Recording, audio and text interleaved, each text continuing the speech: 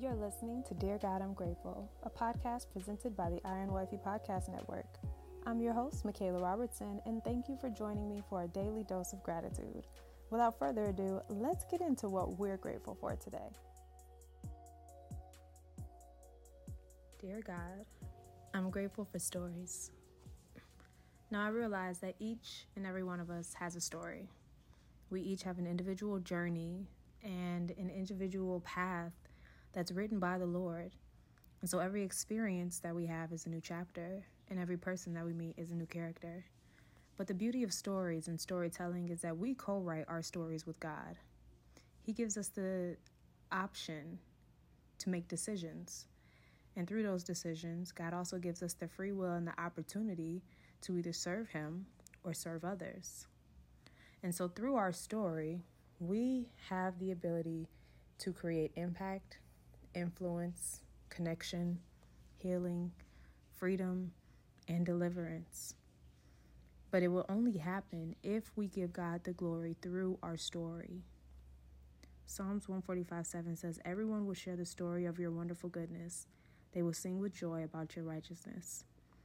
So whether you're in a chapter of your story where things seem dim, or whether you're at the climax of your life where you are on the mountaintop, whether you're falling or you're flying free, your story holds power.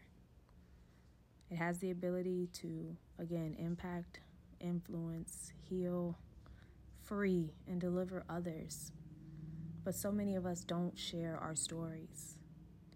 We hold more shame than we do in confidence. We don't allow the things that happen to us to become our testimony, and we keep them as tests in our lives. And so I want to encourage you to tell your story. You never know how God can use you, and you never know who's waiting to hear how they can get through the one thing that's stopping them from crossing over into another chapter in their life. You may hold that answer, and your story holds power. So don't let anyone ever diminish your voice or make you feel shame. And don't let yourself carry shame from your story. For if you go to the Lord and you ask for forgiveness, you are truly forgiven immediately. And so walk in your power, walk in your truth, and allow your story to be used by God's glory or for God's glory.